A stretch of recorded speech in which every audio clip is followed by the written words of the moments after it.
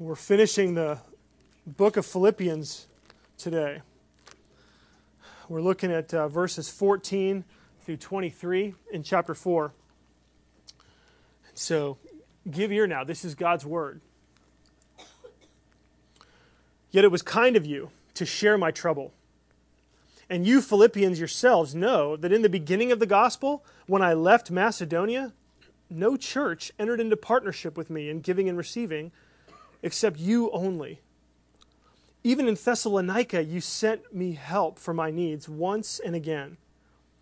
Not that I seek the gift, but I seek the fruit that increases to your credit. I have received full payment and more. I am well supplied, having received from Epaphroditus the gifts you sent, a fragrant offering, a sacrifice acceptable and pleasing to God. And my God will supply every need of yours according to His riches in glory in Christ Jesus. To our God and Father be glory forever and ever. Amen. Greet every saint in Christ Jesus. The brothers who are with me here greet you. All the saints greet you, especially those of Caesar's household. The grace of the Lord Jesus Christ be with your spirit. This is God's word.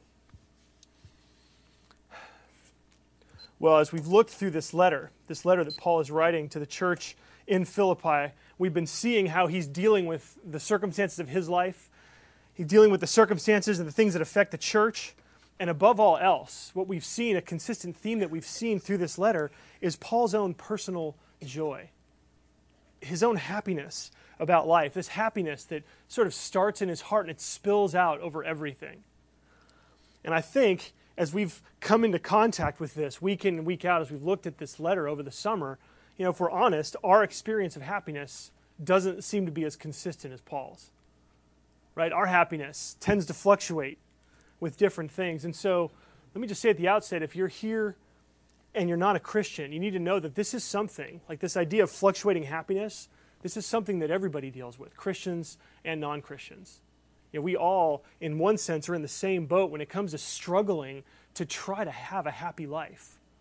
And I think that sometimes our greatest issues with being happy in life falls into the category of wrong expectations. It's what we expect from life. And when that doesn't happen, it steals our joy. It steals our happiness. We feel like we aren't what we need to be or life isn't what it needs to be. And so one of the lies that we're all tempted to believe, this is everybody, one of the lies that we're tempted to believe is that we think that we'll be happy if we get just a little bit more. Right? We think if I could just have enough, then I'll be happy. And different people fill that bucket with different things, right? For some people, it's if I could just have a little more money, right? Or if I could have just a little better relationship. Or if my career would make one more advance. We think then I'll be happy. My struggle is if I just had a little more time. I was in the office making jokes about myself. I'm working on the sermon, and I walk out, and I'm like, if I just had more time, I'd be happy. And Jackie laughs at me, and Cam laughs at me because they know what I'm preaching on. But this is the temptation, right? We think if I could just get enough, right, that'll be the secret. That what stands between me and my happiness is this little bit more of, you fill in the blank. And just as an example, I read this week of a woman who was describing her fall into an affair. Okay, same thing happens there. This is what she said. She said, and we, this man and I, we met to talk and have lunch. And we talked about our spouses and our growing need for each other as friends. And by this time, I'd become a skilled enough liar that not only was I lying to pretty much everyone I knew, but I was also telling myself I needed this man. I obsessed that only with him in my life would I be happy. The harder I tried to hold on to my own sanity in the midst of this, the more I felt like I was losing the grip on myself. And this is how it works. You start with, gosh, if I was just a little bit more understood, then I'd be happy. Right? If I could have somebody who would just listen to me, then I'd be happy. And it starts the spiral. It starts the spiral. And if we don't catch it in time, and the worst thing is it doesn't work. Right? Because Sometimes the best thing in life can be that you actually get what you want and then you realize it doesn't make you happy and you'll stop looking in that place for it. I mean, usually when we achieve it, then we think, well, okay, it's got to be the next thing down the road, and it's a little bit more than I need now, right? And this is what we find ourselves in. It's this vicious cycle that, frankly, it's enslaving. It's enslaving. And I think this is where a lot of us are today. Whether you're a Christian or not, this is the cycle that we deal with. This is the struggle that we deal with. And we're waiting for something more to be happy. Now, for Paul, what's amazing about Paul and what we've seen and what we're going to see is that for Paul, the key for him is to have your whole world turned upside down. Okay? Is to completely upend the way that you look at your life, the way that you look for happiness. For Paul, he actually shows us in this passage 3 ideas that are the key to what will upend your perspective and give you a happiness that will last forever.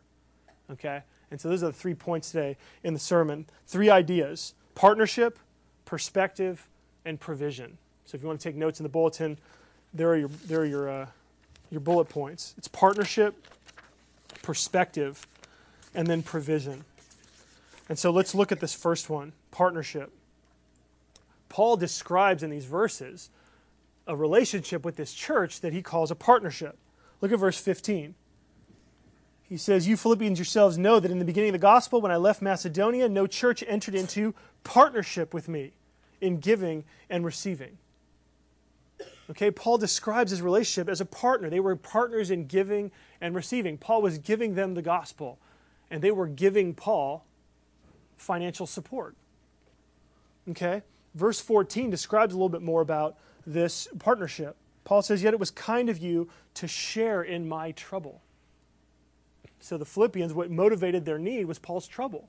Or what motivated their giving was Paul's trouble. He had a need.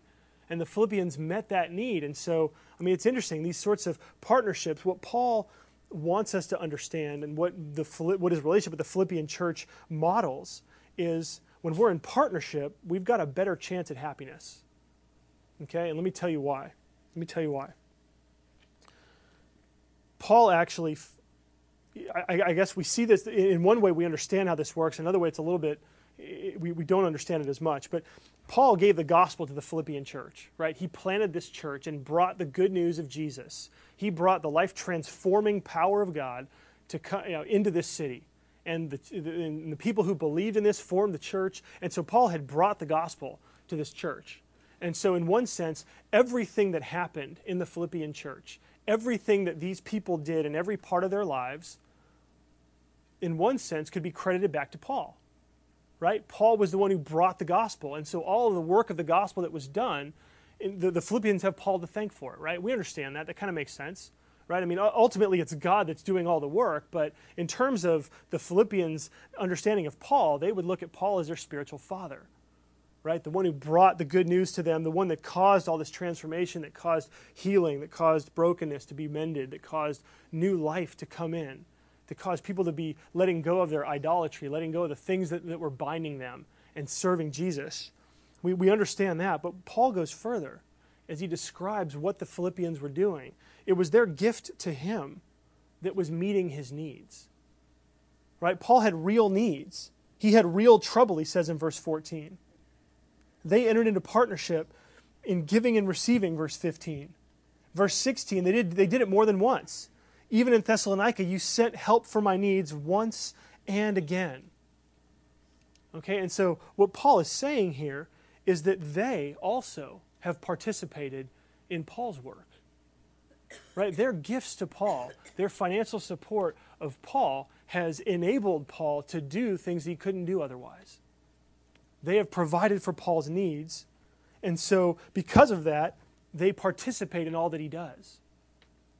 Okay, in one sense, and I guess sometimes we understand that if you maybe support a missionary or if you adopt a child in a third world country, right, and you get reports on how they're flourishing, you see what they're doing, you really do understand because of your financial support they're able to do what they're doing, and so you've partnered with them, and in a sense you get, credit's not the right word, but you understand, you actually participate in what they're doing, right? Does that make sense?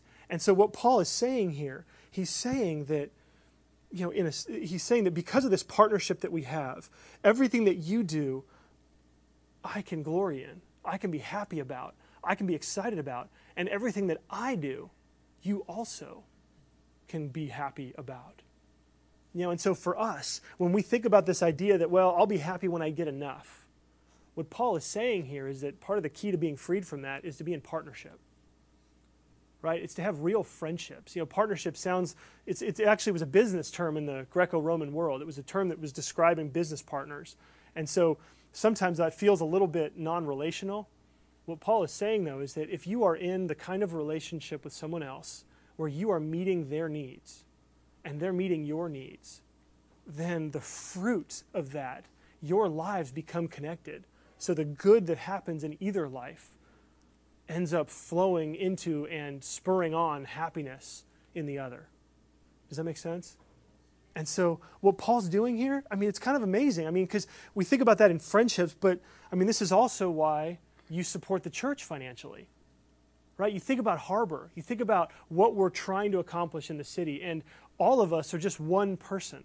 Right? And so often we like to hear stories about what's going on, what other people are doing at Harbor, because we know that we can only do so much, or we're working on one little area, or we're working on some type of ministry, or maybe our major contribution is being in a small group and then working hard and taking care of our families, right? And that's the extent of what we can do, right? Well, when you hear stories of what's going on at Harbor, when you hear stories of what, and all this is, in one sense, a preview to the fall kickoff, what we want to try to do this year. We want to do things that will make all of us excited, so that if you participate in only one of the things, you can be excited about everything when you're supporting the church. Okay, and so certainly this is why you give financially to the church, because when you give financially, but not just financially, when you pray for the church, right? When you show up to the church, when you come and you love people here in the community, when you provide support and encouragement, then, get a hold of this. Everything that goes on in this church is because of you. You participate in everything that goes on if you are doing your part in the family. Right? If some of you walk or run in the AIDS walk, okay? Every part of the body is involved in terms of running 6.2 miles or walking 3 miles. Okay? And so even if you were the kidneys that was cleansing the blood, right? You didn't actually work, you didn't move the body forward, but you kept the body clean, right? You purified the body. Then you are part of the reason why the run or the walk was able to be completed. Same thing. So no matter what your part in the body is, if you play your part well, in terms of your time, your talent, and your treasures, right? Those are the 3 T's of sort of how to describe, relationship to the church sometimes. If you contribute in some way and you're doing your part in the body, then you get to own whatever the church does. And that's exciting, because I know for me, there's times in my life where there isn't enough stuff in my life to really make me happy, right? If I'm looking around for things to be excited about, and obviously, in those times, I need to run to the cross. I need to run to Jesus and realize that God has done the most amazing thing for me. And we've talked about that in weeks past. But another source of happiness can be in what God is doing in the church and how you've been a part of that. And so again, instead of looking to try to get more and to get enough, Paul would push us and say, instead, develop partnerships, be a partner with other people, be a partner with the church, and then you can rejoice in what's happening, and you can be a part of and be responsible for all that goes on as part of the church. Okay, and so this idea of partnership, the partnership that Paul had with the Philippians, was one that increased his joy. Okay, our second point is perspective. Perspective. And this really is verse 17. And when I read this the first time, actually when I read this first 6 or 7 times, I completely missed this. I chalked this up as, that's kind of a nice spiritual thing to say. And when I slowed down and actually thought about it, look at verse 17. Paul just says, "Not that I seek the gift, but I seek the fruit that increases to your credit." Not that I seek the gift. So it's not that I'm looking for your financial support, but what I'm actually looking for, what I'm seeking, is the fruit that increases to your account. This is an instance where Paul takes something that is very commonplace, very much a part of the normal, scope of our lives, just thanking somebody for doing something nice, right? Thanking somebody for a gift. And he turns it into something that's world-changing. If you can get Paul's perspective here, your life will never be the same. I've been trying to pray this prayer. I've tried to turn this into a prayer this week. It's not easy. It's not easy. What Paul does, it's his perspective that produces his ability to write verse 17. Not that I seek the gift, but I seek the fruit that increases to your credit. What Paul is saying here is that he's not, in a sense, he wants to be cautious, okay, in thanking them for their gift. He doesn't want them to think that he is relying on them to provide for him financially, right? He said last week, we saw, that he's learned to be content with and without money. He's learned to be content with and without a home, right? He's learned to be content in jail or out of jail, right? But when he sees this gift, he does say that this gift met his needs. They shared in his trouble. And yet, for Paul, he wants them to know he's not using them for the money. He's not trying to fleece them. And in his day, there were a number of people that were sort of wandering teachers or philosophers that came to be known as people who were just in it for the money. And they were trying to fleece people of their financial resources. And so a lot of them were regarded as crooks and cheats. And it's not unlike today, right? Not unlike today, even in the church. But what Paul is doing here, Paul is saying, look, I'm looking for your heart more than your money. Okay, he says something else in 2 Corinthians chapter 12. And this just, this is in the Bible. 2 Corinthians 12, verse 14, he says, I will not be a burden, for I seek not what is yours, but you. I seek not what is yours, but you. Paul wants to distance himself from the people that make people feel like they're just in the ministry for the money. And he wants them to know from the bottom of his heart that what he's really concerned about is them. He's concerned about them. And so, again, this hit me this week because I'm thinking, in this relationship Paul has with this church, like, do I have this heart, about finances? For me, when I think about money, when I think about the financial giving of the church, I tend to think, okay, well, I know that this is the budget number because these are the ministries and these are the personnel and these are the things that we want to do to try to reach out and try to love the city. And so the number just needs to be met. It's typically how I think about it. And we're either making the number or not making the number. And I try not to think about finances too much, but when I do, that's usually how I think. And I'm thinking, what Paul is saying here, Paul is saying that the money is the demonstration. Like what he looks for is, does their gift, Paul is seeing their gift and saying, wow, they still love Jesus. They're still in partnership with me. They still care enough about me to want to meet my needs. I'm not even looking for the gift, but the fact that they sense my needs and then they give, that makes him excited. That's what he's looking for. And so he's genuinely thankful because what he sees then too, it's not even, Paul, it's remarkable. It's not even, well, I'm glad you gave me this money because you gave this gift. And it shows where your heart is. Paul is excited because he knows that the gift that the Philippians gave him is going to be blessed by God. That's what he says. He says, I'm not seeking the gift. I'm seeking the fruit that increases to your credit. Right? He says in verse 18, he says that the gifts you sent are a fragrant offering and a sacrifice acceptable and pleasing to God. And so Paul sees what they're doing, and it's almost like, and I guess to try to understand this to some degree, he's acting almost like a parent, right? He actually describes this in 2 Corinthians, I think it's chapter 8.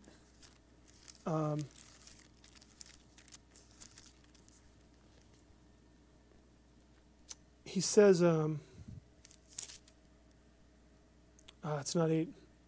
Well, he says in one place in the Corinthian correspondence, he says, no parent wants to be a burden on their children.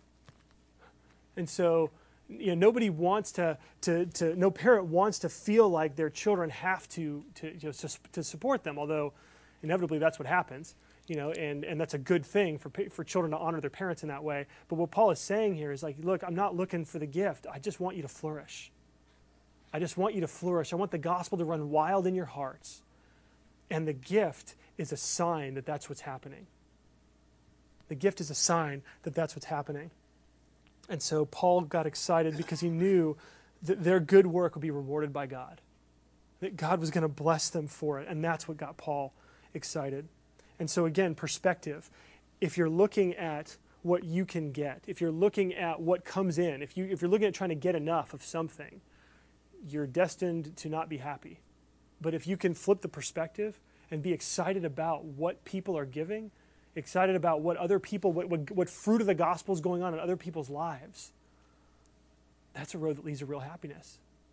I had this experience, I think, it was this year, where I'd been given a certain amount of money for my birthday, okay? And things were a little bit tight in the house, and there were a couple of things that came up, and so I chose to use I chose to use my birthday money to buy gifts for other people, okay? And I can honestly tell you, I'm not saying that, I can honestly tell you that I have more joy right now, even, over doing that than anything I would have bought, right? That's usually the pattern. I got my list of stuff I want, and then birthday money comes in, and I just check it off the list. I buy the stuff I want, and we go on. This is where the Bible talks about it's more blessed to give than receive. When you buy what you want, you use it, and then typically what happens is it runs out of its usefulness, right? And then you throw it away, or you give it to somebody else, or whatever, and you move on. When you give to someone else, that never, ever goes away. The joy that you got because you did something for someone else, that never, ever goes away. Anytime you think about it, you can get proud about it, which isn't the right way to go, but you can think, I gave real joy to people, and that's never, ever, ever going to go away. And that's kind of the perspective that Paul has. Paul's not concerned about what he's getting, but he's concerned about the hearts of other people. He's concerned about how God is going to repay. He's excited about the fact that they're living in relationship with God, that the gospel is at work in their lives, and these folks are being transformed. And if you can grab onto that perspective, then your source for happiness becomes everybody that you know. And seeing what is God doing in their life and being excited about that. And so that's a perspective, I think, that can lead us to being really, honestly, and truly happy.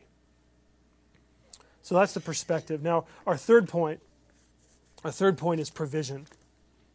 Provision. Okay, so we've seen the partnership, we've seen the perspective. Now, third, the provision. In one sense, Paul wants to pay these folks back. Okay, he's gotten this amazing gift. Paul's heart would be to reciprocate in some way because they've got this partnership of giving and receiving, right? And so Paul wants to give them back, and it's almost like I can imagine Paul saying, what can I do? Oh, I know. And then he writes verse, 19? Paul's concerned about wanting to reciprocate. And so what he does, he realizes, and then he says, verse 19, my God will supply every need of yours according to his riches in glory in Christ Jesus.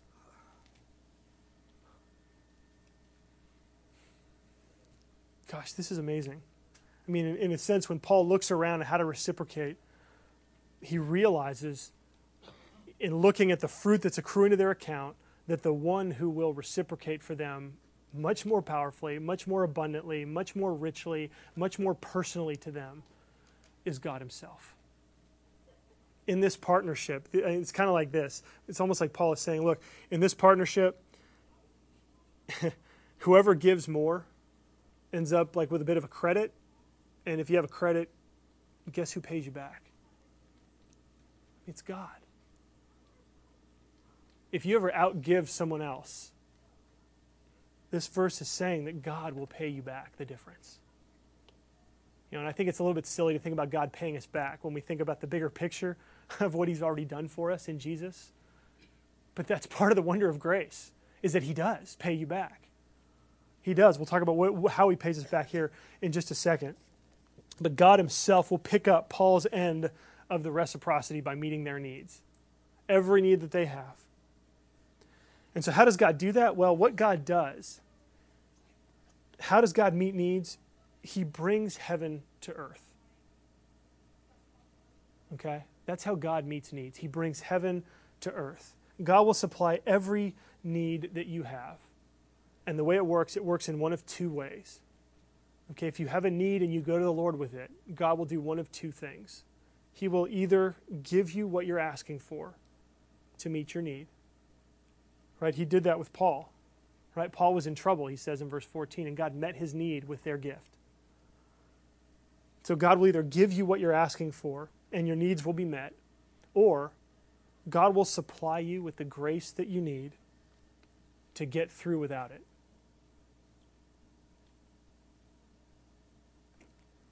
So let me ask you a question.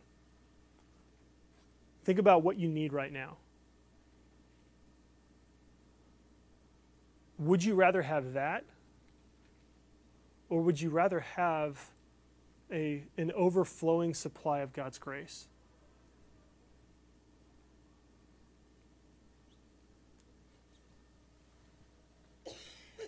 Paul says that he'll supply you, verse 19, according to his riches in glory in Christ Jesus.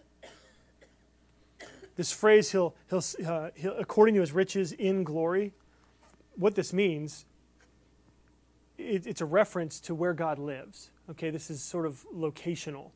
Okay, God lives in glory. He lives in heaven. He's seated, in heaven, enjoying the worship of angels, enjoying the worship of all of those people that have died and gone up to be with him.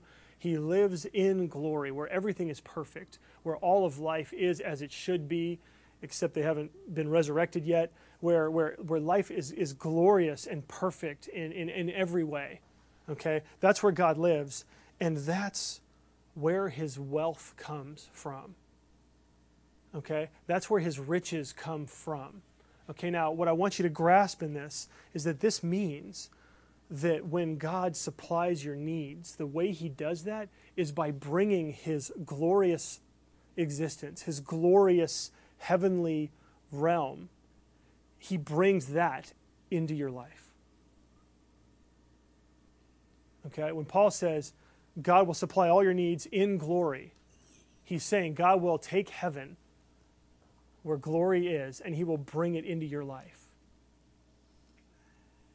So what do you, when you think about heaven, when you think about what life could be, when you think about a vision for a perfected existence, a perfected city, when you think about all of that, how do you imagine heaven being? I mean, I know for some of us we think it's maybe just it's the end of suffering, right? Or for others it's being reunited with folks that have gone on. For others, it's seeing things that are broken in your life become fixed and healed. Right? For others, it's maybe psychological healing, relationship healing. God has all of these blessings. These are all things that characterize what life with God is like in glory. And what Paul is saying here is that that's what God pours out into your life.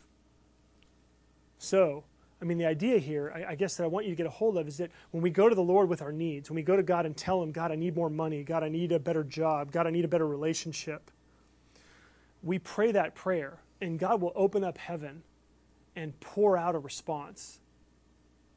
The question is, what comes out of heaven from God normally? Okay, we're talking about expectations, right? What should you expect from God? And what I'm going to suggest is that you should expect from God what God has already poured out from heaven. Okay, what has come out of heaven and come down to earth? Yeah, Jesus. Right, Jesus has come. What did his life look like? Right, we need to sort of check our expectations with what has come down from heaven, because Jesus in one sense came down to show us what the perfect life could look like in this world. Right, a life where he did have real happiness. A life where, he had frustration and difficulty, and then you have the whole, his whole passion was, served a different purpose.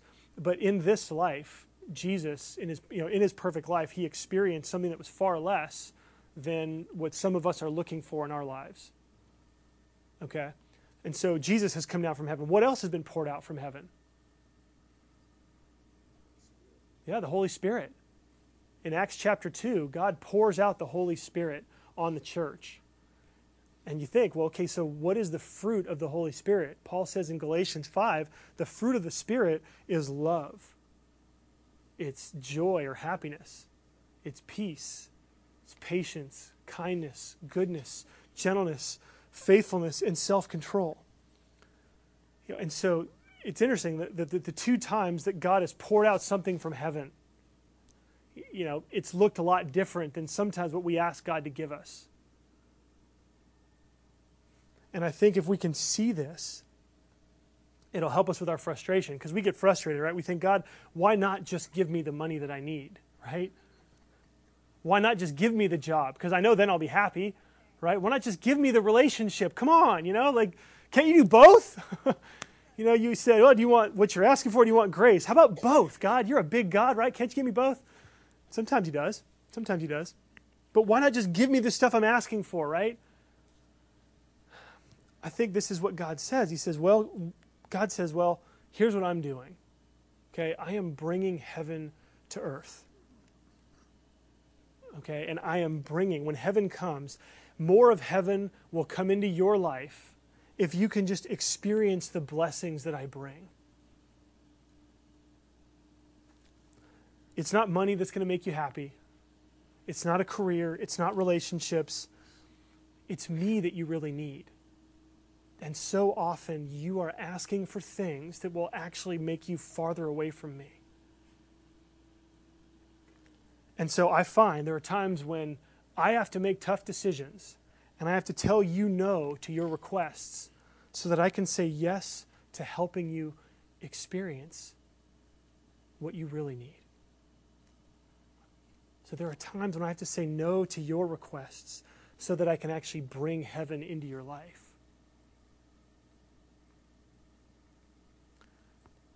And for us, the choice comes down. Well, am I going to trust him? Do I think that God is right in what he thinks I should have? If we say yes, then we can say, okay, Lord, not my will, but yours be done. As hard as that is, as difficult as that can be, knowing what we're going to face if we don't get this thing that we think we have to have. Or we can get angry with God and turn our back on him. And that ends up being the choice that we make every time. And so you say, well, how do you trust? How can you trust?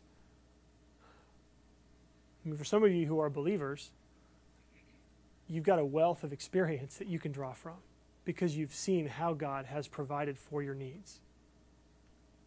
Right? So that gives you the encouragement to move on. That gives you the encouragement to trust him if he says no to this thing that's before you. Sometimes we don't have a long wealth of experience where God has provided for our needs, or we don't have the perspective yet to be able to see that he has done that for us. And in those cases, you have to read the last two verses, or the last two words of verse 19, or 3 words actually. Paul says, my God will supply every need of yours according to his riches in glory in Christ Jesus. In Christ Jesus. So Paul is saying that this act of trust, you can't trust if you don't know the story of Jesus. Can God be trusted? Does God really care about your needs? Well, Paul said in Romans 8, verse 32,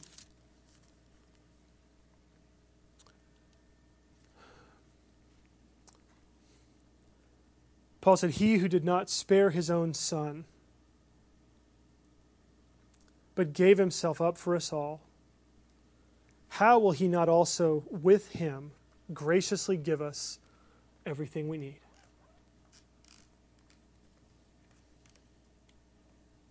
If you are wondering this morning if you can trust God enough to allow him to say no and still seek him, to allow him to determine for you what you really need in your life.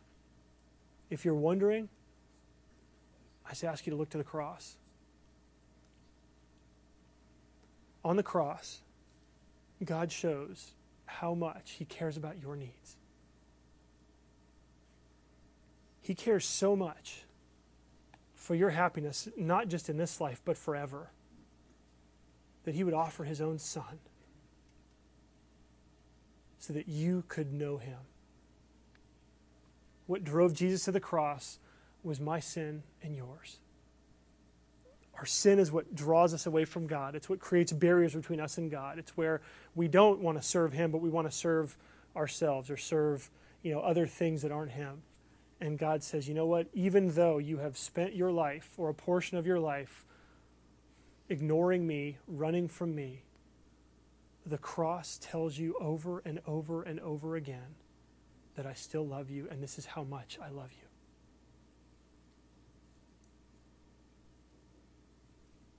And if God was willing to sacrifice even his own Son, then we can trust him to give us everything that we need.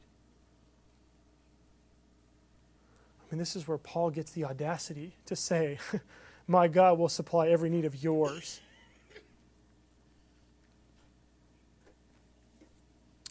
Annie Johnson Flint wrote this: his love knows no limit, his grace has no measure, his power has no boundary known unto men.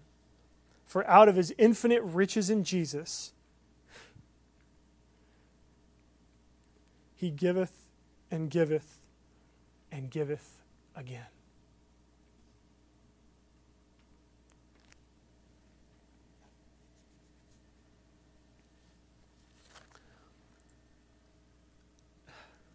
This is what drove Paul. And it didn't just drive Paul, but this was the story that Paul told the people. And when he told them about Jesus, people began to believe it. They realized it was true, and they started following him.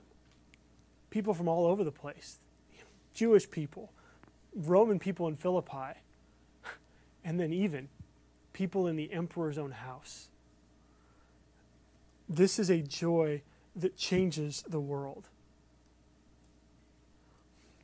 Look at verse 22. Paul says, greet every saint in Christ. The brothers who are with me greet you. All the saints greet you, especially those of Caesar's household. You might not understand the significance of this verse. Paul is in jail in Rome, and he's there awaiting trial before Caesar, where the chances are pretty good that he will be executed because he has been declaring that Caesar is not Lord, but Jesus is. It's the same thing that got Jesus himself killed, right? He claimed to be a king. And so he was executed because he was trying to overthrow the government, they assumed. And Paul, in jail, in Caesar's household, right? He's being guarded by the Roman Praetorian Guard, Caesar's own guard, right? He said in chapter 1 that the whole guard has heard about Jesus. What we see here, haven't just heard, but there's people now. There are people in Caesar's own household who are acknowledging that Caesar isn't really Lord, but that Jesus is. The struggle that the Philippian church is dealing with, so much of that struggle and the persecution is coming from Caesar and the people that are following after him, right? Caesar's men, his troops, are oppressing and they're persecuting Christians in Philippi. And what Paul is saying is, you know what? Even in his own household, they're starting to see. You may be suffering right now, but we've got a beachhead. We've got some spies that are infiltrating the emperor's own household. Which shows, this is just, it's crazy. Like this can't happen, right? This shouldn't happen, right? These are people who would die, who would be executed. These are people who know him well, right? And yet they recognize that Jesus is Lord. They recognize that that he is, and they're beginning to admit it. They're beginning to admit it. And so this infectious happiness, this infectious message of the gospel, this good news of Jesus, boy, it comforts our hearts, and then it changes the people around us. And it continues to happen today. Here's a part of an article written about a guy named Lee Strobel. He was working as a journalist for the Chicago Tribune, and he was assigned to report on the struggles of an impoverished inner-city family during the weeks leading up to Christmas. Okay? He was a devout atheist at the time. He was mildly surprised, this article says, by the family's attitude in spite of their circumstances. Okay, and this is what Lee Strobel said.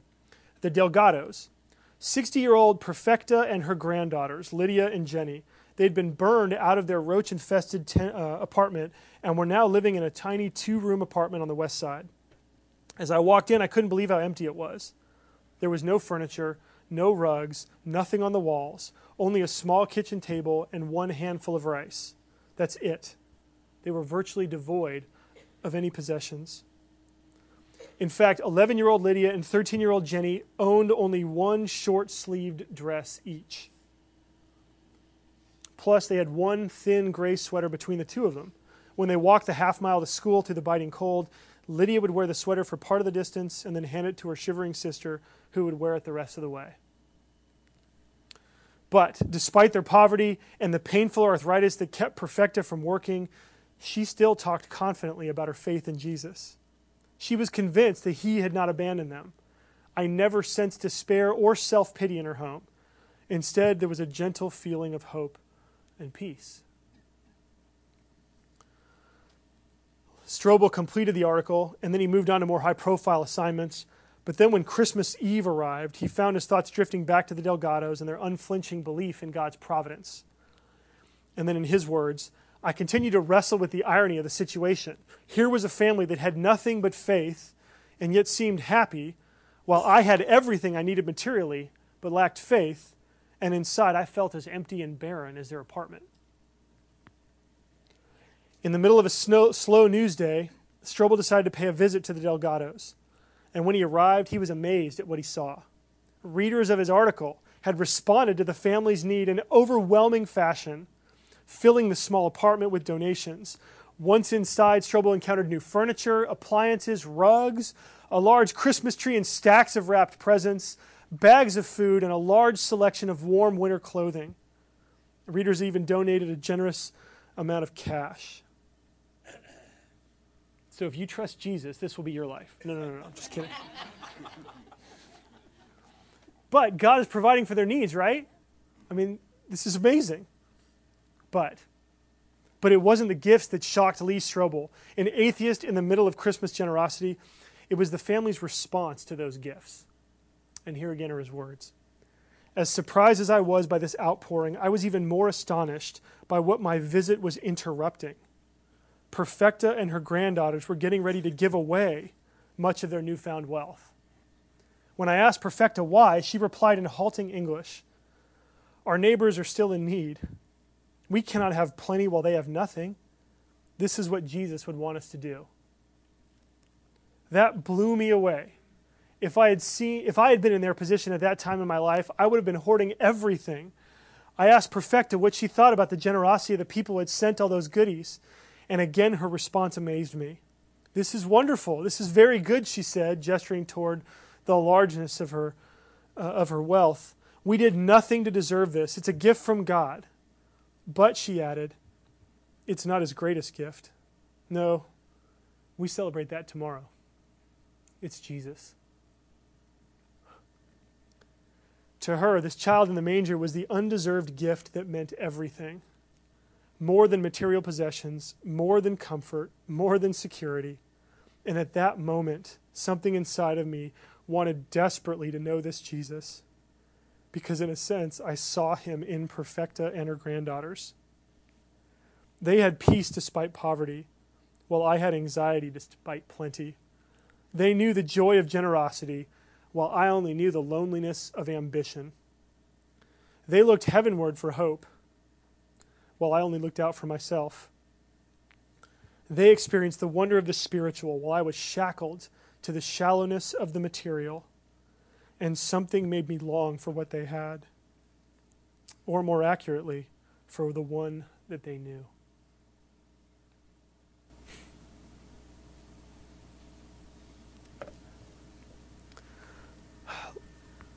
Some of you know that Lee Strobel is now an author who's convinced, thousands, if not tens of thousands of people and introduced them to this Jesus.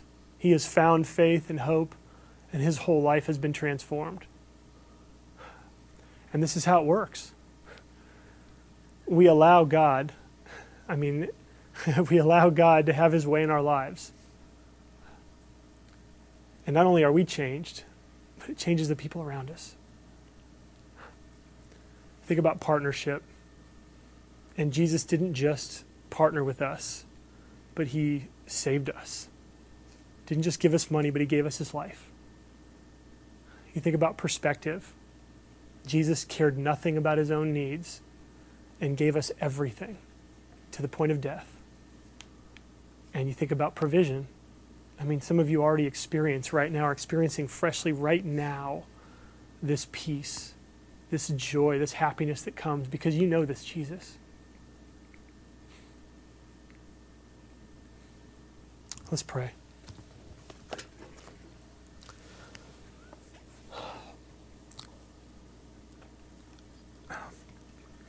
Father, thank you for Jesus. Thank you that it's his life, his death, his resurrection that really is the true way of happiness.